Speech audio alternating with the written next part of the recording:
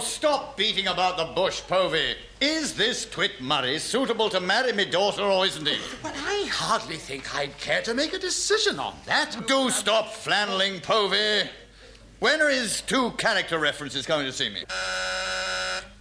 Yes, sir? Are those two idiots from Troutbridge out there? Yes, sir. Well, send the fools in. With the utmost pleasure, sir. No!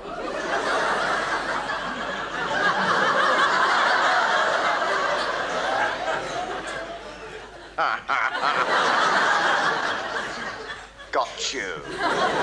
Mr. Phillips, please. Of course, I can never refuse a lady, huh?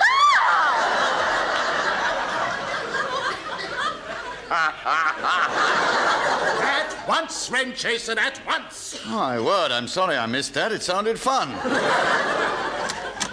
Sub-Lieutenant Phillips. No! And CPO Pertwee to see you. Oh, and good morning, Admiral. No!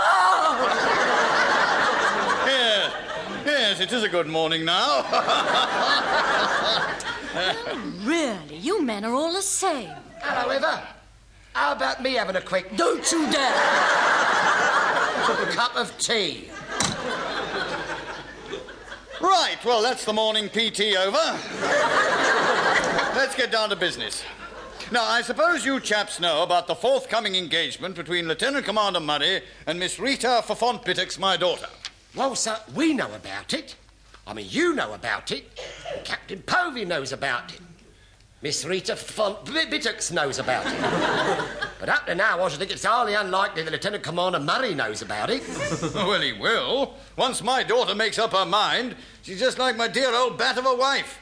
You can fight like hell, but you had it from the off. If you're asking my opinion, Admiral... I'm not, so shut up, Povey. Now, you two chaps, what's your opinion of Murray?